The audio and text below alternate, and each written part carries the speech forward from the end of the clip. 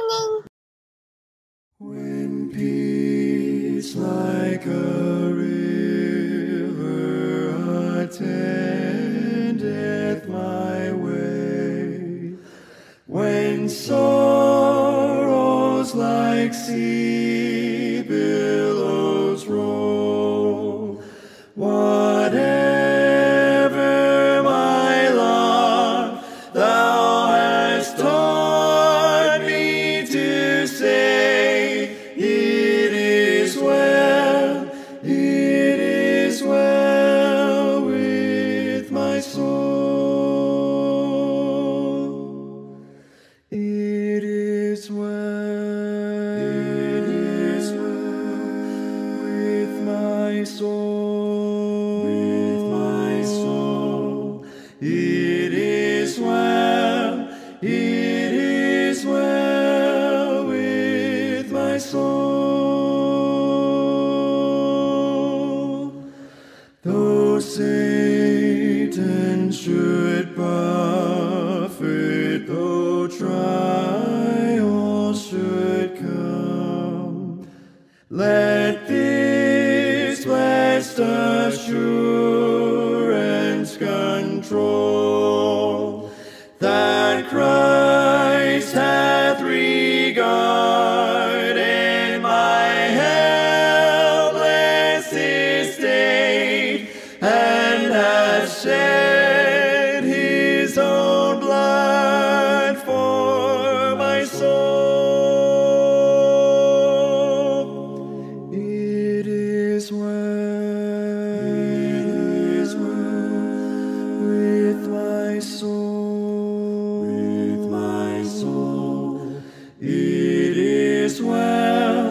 It is well with my soul. My sin, oh, the bliss of this glorious thought. My sin, not in part, but the whole, is nailed to his cross, and I bear it no more. Praise the Lord, oh my soul. It is well with my soul.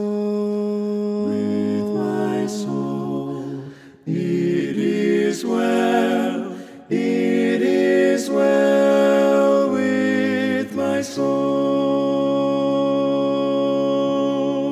And Lord, haste the day when the face shall be sight, the clouds be rolled back as a scroll, the trump shall resound, and the Lord shall descend. Even so, it is well with my soul.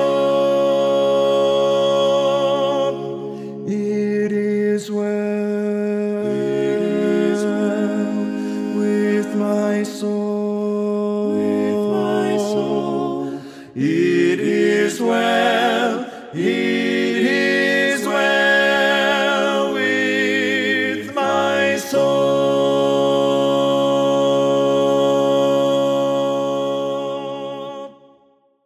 The Will of God and the Free Will of Man, Part number 2. Our text is taken from John chapter 6, from verse 63 to 69. John chapter 6, verse 63 down to verse 69. The Bible says, the Lord Jesus Christ says in verse 63, "It is the Spirit that quickeneth, the flesh profiteth nothing. The words that I speak unto you, they are spirit, and they are life. But there are some of you that believe not. For Jesus knew from the beginning who they were that believed not, and should betray him. And he said, Therefore said I unto you, that no man can come unto me, except it were given unto him of my Father. From that time many of his disciples went back, and walked no more with him. Then said Jesus unto the 12, Will you also go away? Then Simon Peter answered him, Lord, to whom shall we go? Thou hast the words of eternal life, and we believe and are sure that thou art the Christ, the Son of the living God. Tayo po'y manalangin. Aming Ama, muli kami po ay patuloy na dumudulog po sa inyo at humihingi po ng gabay sa pamamagitan ng iyong salita. Na nawa o Diyos, sa araw po na ito ay lalo mo pong pagtumibayin na mayroon pong ipinagkaloob ka sa amin, Panginoon, na pagpili. At ang pagpiling ito ay gamitin po namin sa tama at lalo na pag sa patungkol po sa kaligtasan. Tulungan niyo po ang aming mga kaibigan na lalo pong makita ang kaligtasan po ay bayad na at ito po ay tinapos na ng aming Panginoong Kristo. Nawa ay makita na lamang po nila na ito ay isang regalo na ipinagkakaloob mo sa bawat isa na hindi pa nakakaranas ng kaligtasan. Muli, Panginoon, bigyan niyo po ng linaw ang bawat salita mo na aming pong pag-aaralan at nawa ay aming pong mga anak ay kapuspusin po at katagpuin ng iyong pong banal na Espiritu. At ang mga kaibigan po naman namin ay magkaroon ng conviction mula po sa inyo. Hinihiling ko po ang lahat ng ito, dinadalangin sa pangalan po ng aming Panginoong Kristo. Amen. Muli ay ating pong ipagpapatuloy ang ating pong pinag-aaralan, the will of God and the free will of man. At nakita po natin, part 1, ang will is the faculty or the power of choice. Na ito po ay instrumento. It is an instrument that decides the course that is to be taken. Yun po ang mahalaga. Dito po sa ating binasang istorya, ang ating pong Panginoong Kristo ay binigyan niya ng diin na lahat ng kanyang sinasambit, ng kanyang mga labi ay nanggagaling sa banal na Espiritu na kung saan ay nagbibigay ng buhay. Pero ang mga tao, sabi po niya sa verse 61, the flesh profiteth nothing, and the word I speak unto you, they are spirit. Yun po ang mahalaga. At ang lahat ngayon ng mga kataga ng Panginoong Kristo ay nasa kanyang salita na hawak-hawak po natin ngayon. At narito ang istorya na binabanggit ng Panginoong Kristo, lalo tigit doon po sa sinabi niya sa verse 65, Therefore said I unto you that no man can come unto me except it were given unto him of the Father. Yun po ang kanyang will na ang tao ay ilapit sa Panginoong Kristo para sa kaligtasan. At ang tao po, dahil sa kanyang free will, siya po ang gumagawa ng kanyang choice kung siya po ba ay magnanasang maligtas sa Panginoong Kristo o lalayo na lamang. So it's either to respond or to reject the Lord Jesus Christ. Kaya ang sabi po dito sa ating teksto, nung sinabi po niya yun, from that time, many of his disciples went back. That is their decision. Yun po ang kanilang pagpili. Yun ang kanilang pinili. Na sila'y bumalik, lumayo, and walk no more with Him. Nakita niyo po? This is part of their free will. Hindi po sila pinigil ng Panginoon. At ito ang tanong ng Panginoong Kristo sa kanyang mga apostol, 12. Ang sabi niya, will you also go away? Will you also go away? In verse 67. At tumindig po si Simon Peter. Ang sabi niya, answered him, Lord, to whom shall we go? Thou hast the word of eternal life. Sana maging ganito po ang ating tugon sa ating Panginoong Kristo. Lalayo rin ba kayo? O ang sasabihin po natin sa Kanya, saan kami tutungo pa? Thou hast the words of eternal life. Nasa iyo ang buhay na walang hanggan. At patuloy ni Pedro na sinabi sa verse 69, and we believe and are sure that thou art the Christ, the Messiah, the Savior, the Son of the living God.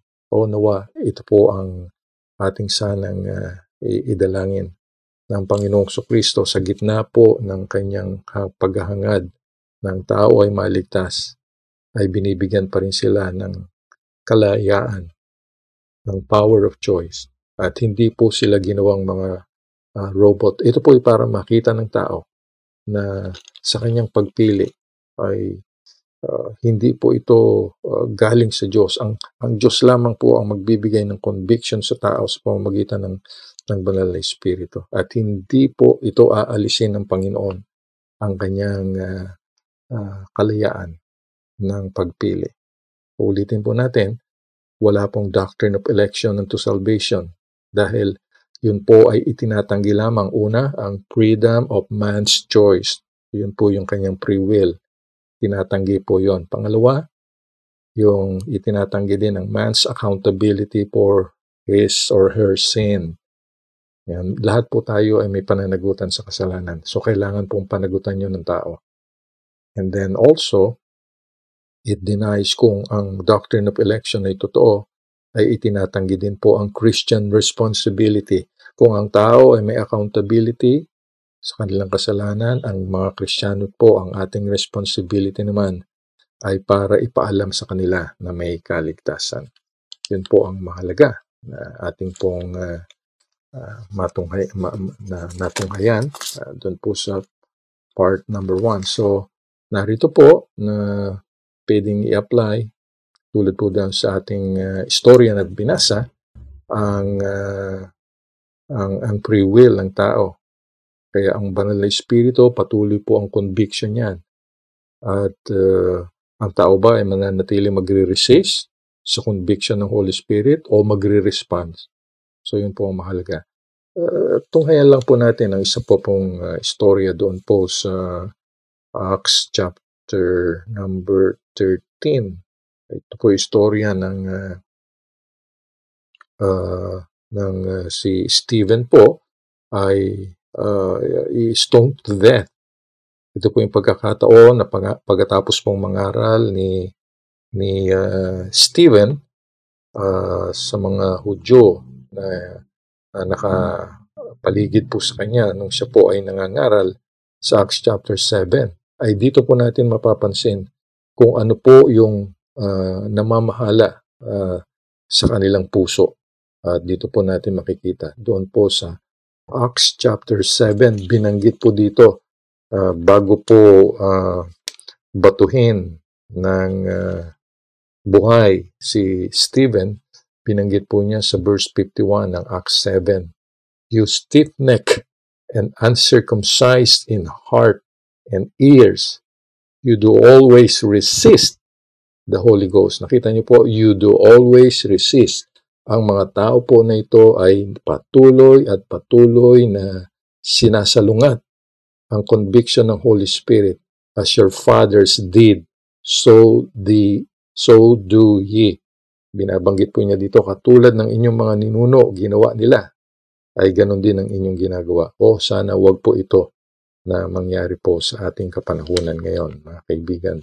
At ito po ay isang napakahalaga, mga kapatid, na kinakailangan po tayong maging matapang sa pangangaral po ng salita ng Diyos. At kaya nga po, makatotohanan lamang na ang tao ay in the exercise of his free will, governed by a proud and stubborn heart.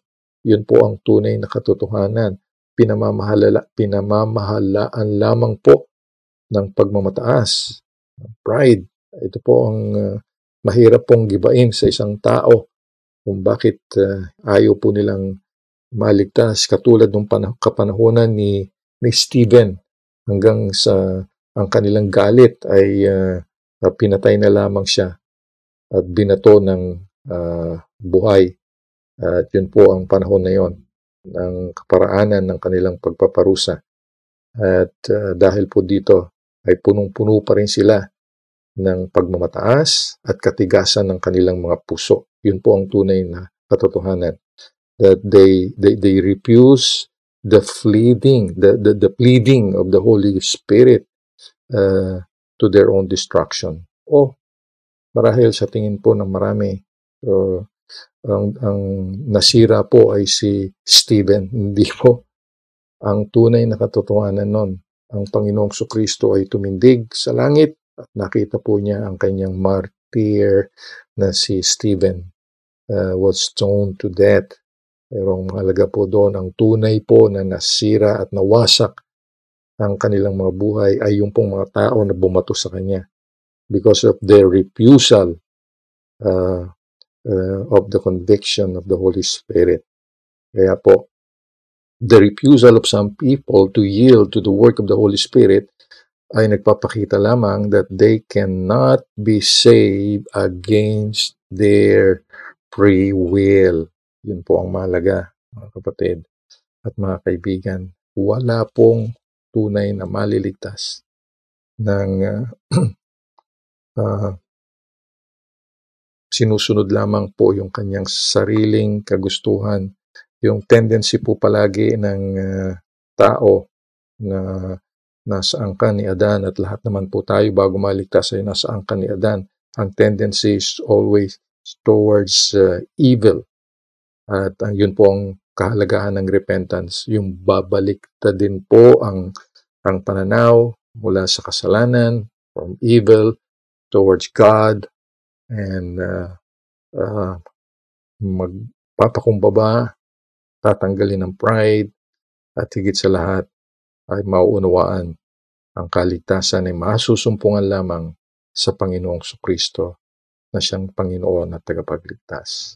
Yun po ang mahalaga. At pinanggit din po sa Acts chapter 13 na ang sabi po doon sa verse 38, Acts 13 verse 38, the Bible says, "Be it known unto you, therefore, men and brethren, that through this man, and that man is the Lord Jesus Christ, is preached unto you the forgiveness of sins." Wala pong ibang ipinapangaral ang ginawa ng Panginoong Kristo sa napapaloob sa kanyang gospel, which is the power of God unto salvation, ay yung kapatawaran ng kasalanan ng tao sa pamamagitan ng Panginoong Kristo. Kaya sabi, this man, the Lord Jesus Christ, is preached unto you the forgiveness of sin. Ito po ang pinakamahalaga. At in Acts chapter 17, the Bible says, inuutos po ito ng Diyos. Tandaan po natin, inuutos po ito ng Diyos na lumikha ng langit at lupa. And in verse 30, Acts 17 verse 30, the Bible says, "And the times of this ignorance." Kita niyo po, ang mga tao po ay maraming kaalaman, maraming katalinuhan sa ibabaw ng mundong ito. Pero pagdating po sa tunay na kaligtasan mula sa Panginoon, ang tao po ay ignorante. And the times of this ignorance, ang kabuuan, God winked at, but now commanded that all men everywhere to repent. Tingnan niyo po, katulad po ng sinabi natin sa part 1, binanggit po dun sa ating text, so God is not willing that any should perish, but that all should come to repentance. At yun po ang inuutos ng Panginoon, that all men everywhere to repent. Yun po ang napakahalagang bagay. Again, ang repentance is a change of mind. Always for the better. Kasi ang tendency ng tao is always towards evil. Babaligtarin po yan. Pag tayo po ay nagkaroon ng 180-degree turn from evil to God. At yun po ang isang bagay na napakahalagang maunawaan po natin. Inuutos ng Panginoon everywhere to repent. Ang repentance po ay ang pagkakakita ng tao ng kanyang kabutihan na siya po ay long-suffering, hindi po siya nagmamadali dahil ang nais niya, ang tao ay makaranas muna ng kaligtasan bago po siya bumalik sa ibabaw ng mundong ito, ang ating Panginoong Kristo. And so, ang kailangan po naman, mga kapatid, tayo, as a faithful Christian, the good soldiers of the Lord Jesus Christ, ang trabaho po natin ay yung pong i-persuade po sila to beseech men, to be reconciled to God.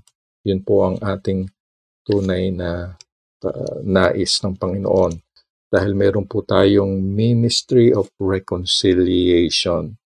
Binanggit po yan ng Bible, 2 Corinthians chapter 5, ng 2 Corinthians chapter 5.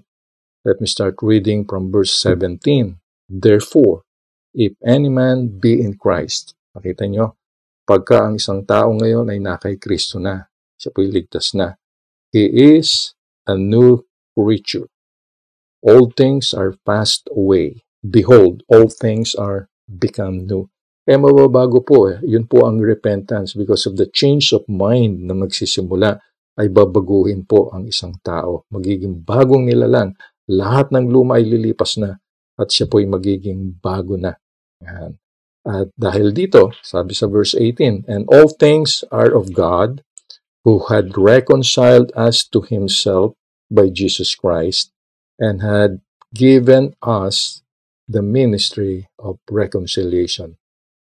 Ito po ang pagkakaroon ng panibagong pananaw. Pag ang isang tao po ay naligtas, na dati hiwalay sa Diyos, pagka naligtas ang tao sa pamamagitan ng Panginoong Kristo, huhugasan ng kanyang banal na dugo, magkakaroon ng pagbabago ng buhay, na dati siya po hiwalay sa Diyos, ay magkakaroon na po siya ngayon ng ministry of reconciliation. Kung paano tayo po, mga kaibigan, ay hiwalay. Pagka naligtas, tayo ngayon ang maglalapit sa tao.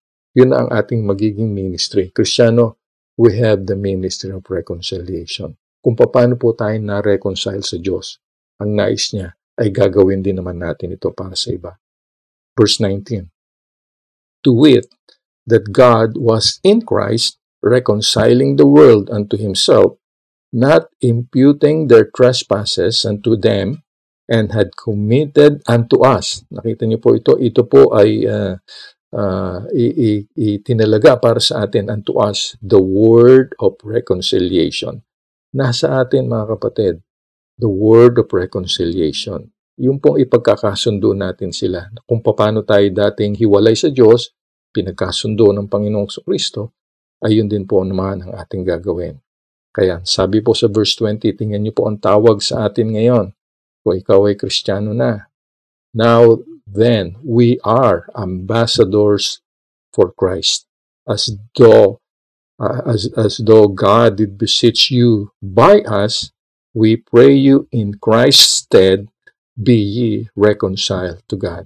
Ito po ang ating ipipersuade. Ito pong, this is what we are going to beseech other people to reconcile to God. Yan. Ang tawag po sa atin ngayon, ambassadors for Christ. Ang ambassador ay nire-represent niya ang kanyang bansa. Kung siya po ay ambassador ng Pilipinas na nasa Amerika, he is representing the Philippines to the nation of America.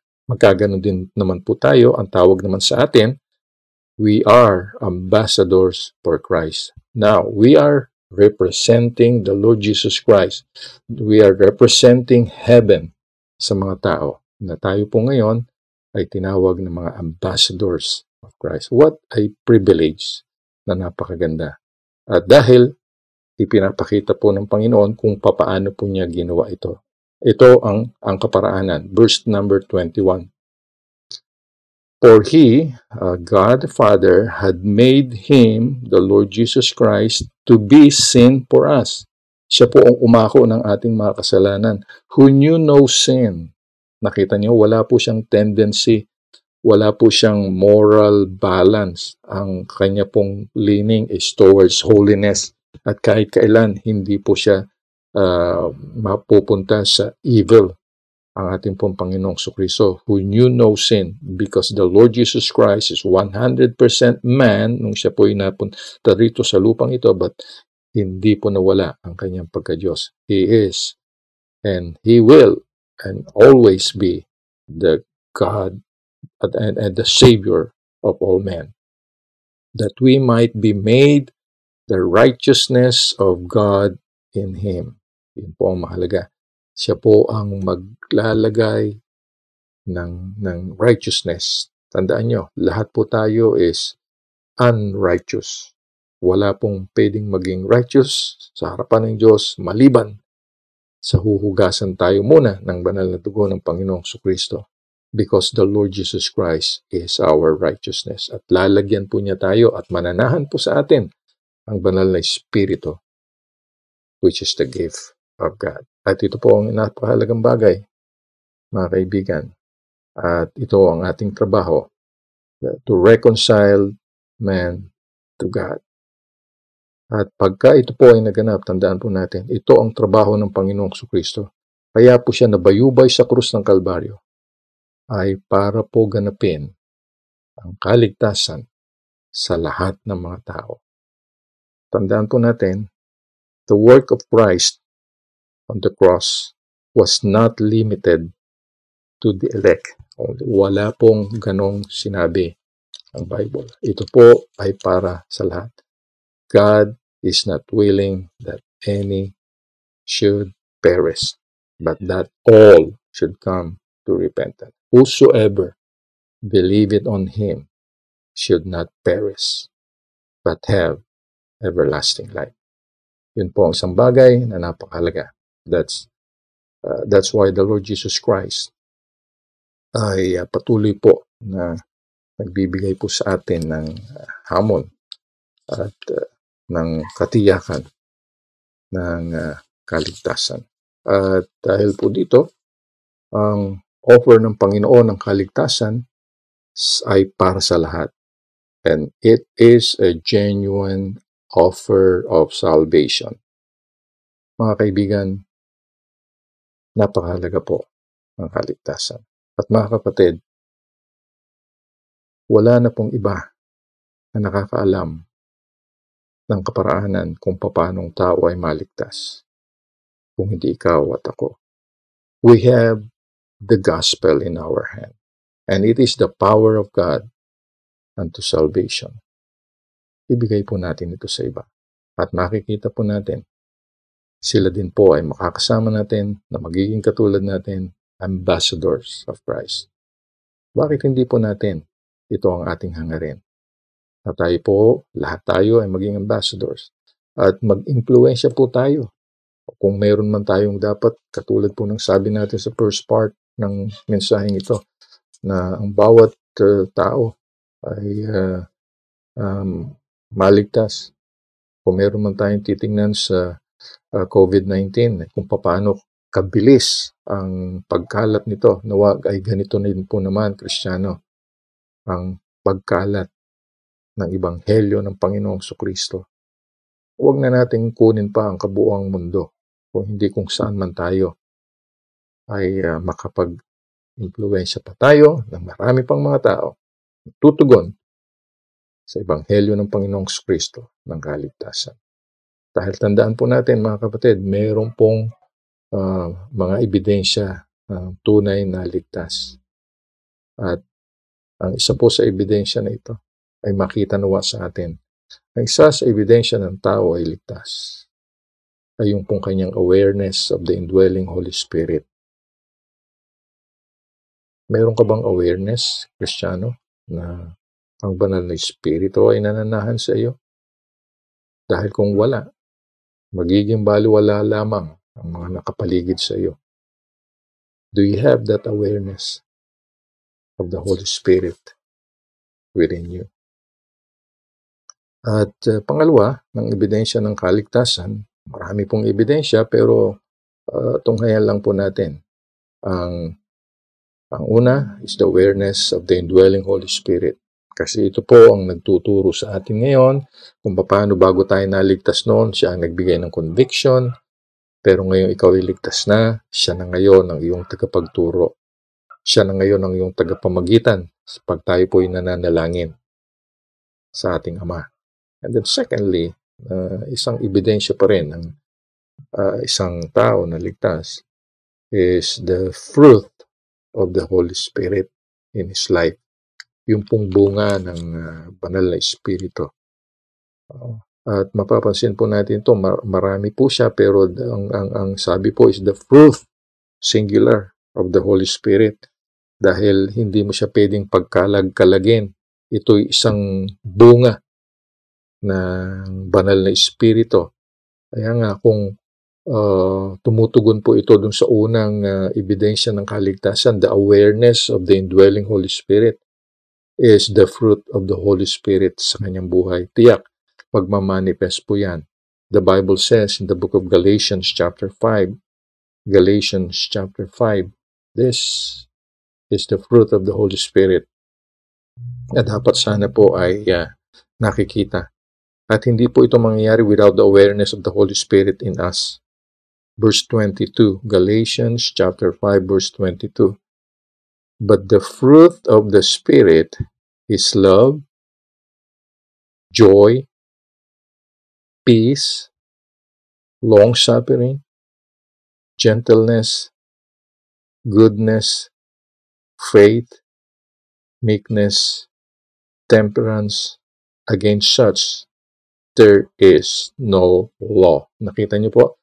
Against such, wala pong pwedeng sumalungat sa bunga ng banal na Espiritu na ito.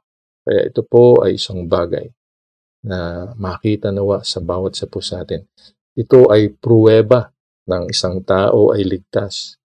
Meron siyang awareness of the indwelling Holy Spirit, yung nananahang banal na Espiritu sa kanya, at yung pananahan na yan ng banal na Espiritu ay nakikita po ang bunga. And then thirdly, siyang pruweba na ang isang tao ay ligtas is the gradual sanctification. Gradual sanctification. Unti-unting makikita. The word sanctification means being set apart o yung hiwalay sa mundo. Pagka ikaw ay ligtas na, hindi na tayo katulad dapat at kamukha ng mundo. Yan po ang mahalaga.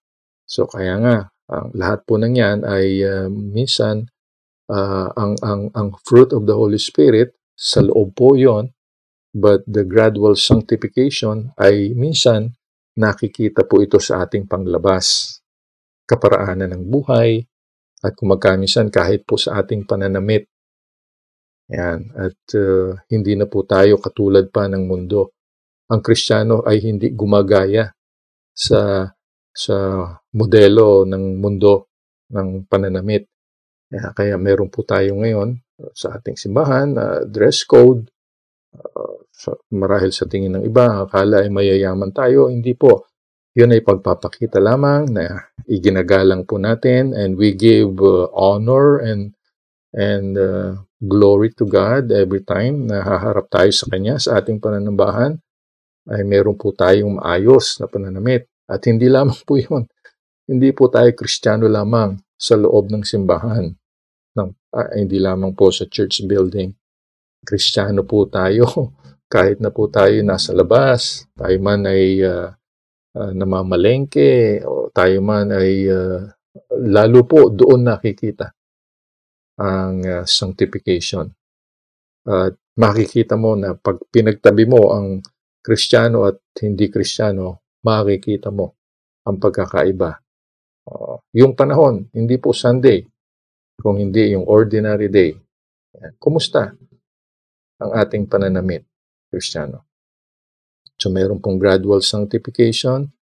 And then also, kung makikita po natin, the fruit of the Holy Spirit, ay meron din po tayong pang-apat na desire to bear fruits. To bear fruits, yung tayo po naman ay magkaroon naman ng bunga. Kung ang banal na Espiritu ay namumunga sa ating puso, ay kinakailangan po naman niya na tayo bilang Kristiyano ay mamunga. Ang Kristiyano ay namumunga din naman ng Kristiyano. Ayan, kaya kung paano ang simbahan na tunay ng Panginoon ay mamumunga rin siya ng simbahan pa rin. Ayan, tulad po ng puno ay nakikita ang puno sa pamamagitan ng kanyang bunga. Ayan, yung desire, yung paghahangad. At mga kapatid, itong panahon na ito, ang kinakailangan po nating lahat higit kunin na isang magandang pagkakataon na maabot ang marami pang mga tao. At panahon na ang lahat ay walang trabaho, walang negosyo, sarado lahat, ay mabahagian po natin sila, ma-witnessan po natin sila na mayroon pong kaligtasan. Tandaan mo, ang kausap po natin ay may free will na ibinigay ang Diyos sa kanila, na mayroon po silang pagpili. At ang kausap po natin, ang tendency po lagi ay leaning on the evil side. Dahil kung ano ang puso, ay ganun din po ang kanyang magiging leaning or tendency. Ano po yan? Moral imbalance. Wala na po yung nangyari kay Eva at Adan. Ngayon po ang panahon na ito, kinakailangan po ay babaligtarin. Ang tao ay kailangan mag-repent mula doon sa tendency ng evil hearts ay patungo po sa holiness at kaligtasan sa ating Panginoong Kristo. At panglima, na ebidensya po ng isang tao ay ligtas. Hindi lang yung awareness of the indwelling Holy Spirit, the fruit of the Holy Spirit, pumumunga, at yung gradual sanctification po, at yung kanyang desire na mamunga rin naman ay yung determination to continue, panglima. Yung kanyang determinasyon na magpatuloy in the things that we have learned and assured of, katulad po ng ating tema. And the things that we have learned and assured of ay nabubuo po yan sa ating pananampalataya. Yun yung pananampalataya na kung saan kaya po tayo merong total dependency upon God is because of that faith, the faith of Jesus Christ. Ito ang hahanapin ng Panginoong Hesukristo sa kanyang pagbabalik na binanggit po doon sa ating teksto last Sunday. Shall he find faith on the earth? And that faith ay makikita sa mga faithful Christians na hawak-hawak hanggang sa ngayon at hindi po bibitawan, because we are commanded to contend for that faith with that which was once delivered unto the saints. Mga kapatid, and that faith is the revelation of truth na makikita po natin sa salita ng Diyos. Hanggang sa ngayon, ang Gospel of Christ is part of that faith. Ang ating masidhing panalangin is part of that faith. Ang lahat po ng yan, ang ating soul winning is part of that faith. Kaya po, ang isang ebidensya ng isang tao ay ligtas is his or her determination to continue in the things that we have learned and assured of. Ayon po doon, based on that faith na inilagay po sa atin ng Panginoong Kristo. At yung pong measure of faith na yan ay yung pong bawat isa po sa atin ay binigyan ng kaalaman. Ayon sa kakayahan na alam ng Diyos na kaya natin. Ang tawag po doon, again, is measure of faith. Kaya po, wala po tayong pwedeng sabihin na mayroong sa ating panahon ngayon. Si Apostol Pablo, abundant revelation ay pinakita sa kanya. Yan man ay abundant revelation or mustard seed faith, pareho po yan sa harapan ng Panginoon dahil siya po ang nakakaalam ng kakayahan na makikita po at makakaya ng bawat mananampalataya. Kasi kung hindi, lalaki lang po ang ating ulo. Yan ang sabi ni Apostol Pablo. Magpa-pop up lang po tayo. So, kaya nais niya ay magpatuloy po tayo. At yung ating determination to continue in the things that we have learned, marami po tayong mga bagay na natututunan sa salita ng Diyos, sa ating pakikinig. Because faith cometh by hearing, and hearing by the Word of God. Lahat po ng yan, kaya tayo po magpatuloy. Kaya po alam natin na tayo po ay nagbabalik ng ating mga hikapo, ang ating pong mga offering, ay bahagi po yan ng faith of the Lord Jesus Christ, na siya po ang may akda. He is the author and finisher of our faith. Kaya mga kapatid, magpatuloy po tayo. Magkaroon tayo palagi ng determinasyon na magpatuloy sa mga bagay na natutunan po natin at tiniyak para sa atin. Nasa atin ba ang lahat ng ebidensya na yan ng kaligtasan? Mga kapatid, ito ang panahon. Lalo po nawa na tayo po'y pinatibay ng Panginoon. Huwag nating tingnan ang negatibong pananaw sa panahon po na ito. Pagkos tingnan po natin kung paano po ang Diyos ay kumilos sa buhay mo. Sa panahon po na ito na nagkaroon po tayo ng mga total lockdown sa buong paligid po natin, hindi po tayo pinabayaan ng Panginoon. At kahit na ang buong bansa at kahit na ang buong mundo, hindi po ang tao ay pinabayaang magutom. Wala pong ganoon. Kaya nga po, kung sa pagkain wala tayong kagutuman, nawa sa salita ng Diyos ay wala din pong kagutuman. Mga kapatid, ito ang panahon na kunin natin ang pagkakataon. May bahagi po natin salita ng Diyos, lalo na ang Ebanghelyo ng Panginoong Jesucristo sa mas marami pang iba. Pagpalain po tayo ng ating Panginoon. Tayo po'y manalangin. Dakilang Diyos, maraming salamat pong muli. Pagkakataon na ipong ibinigay sa amin, ay hindi niyo po kami pinagkulang man o pinabayaan sa panahon po na katulad po nito. At nais po namin, Panginoon, na pasalamatan ka dahil sa history po ng mundong ito ay inilagay niyo po kami at hindi ka po pwedeng magkamali.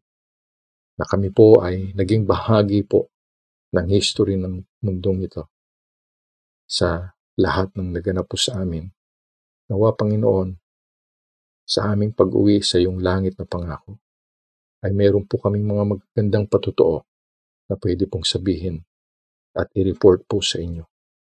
Kaya Panginoon, huwag po kaming panghinaan ng loob, bagkos ito po ang kunin namin, siyang magandang pagkakataon na gagamitin mo ang bawat isa po sa amin.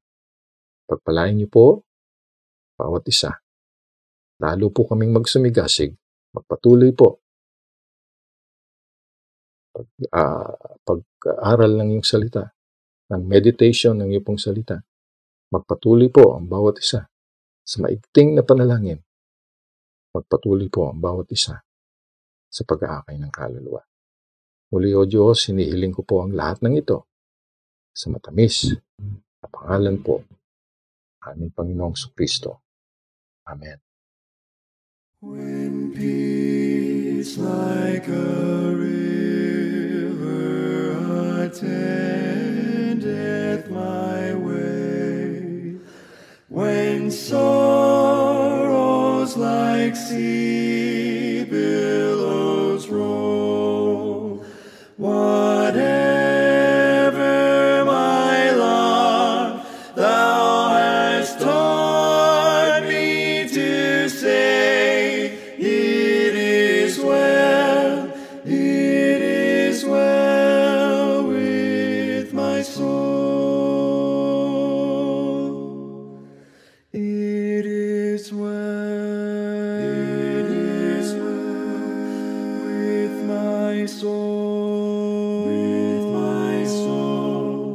It is well, it is well with my soul. Though Satan should buffet, though trials should come, let this blessed assurance control that Christ hath regarded my helpless estate and hath shed his own blood for my soul. It is well with my soul. It is well, it is well with my soul. My sin, oh, the bliss of this glorious thought.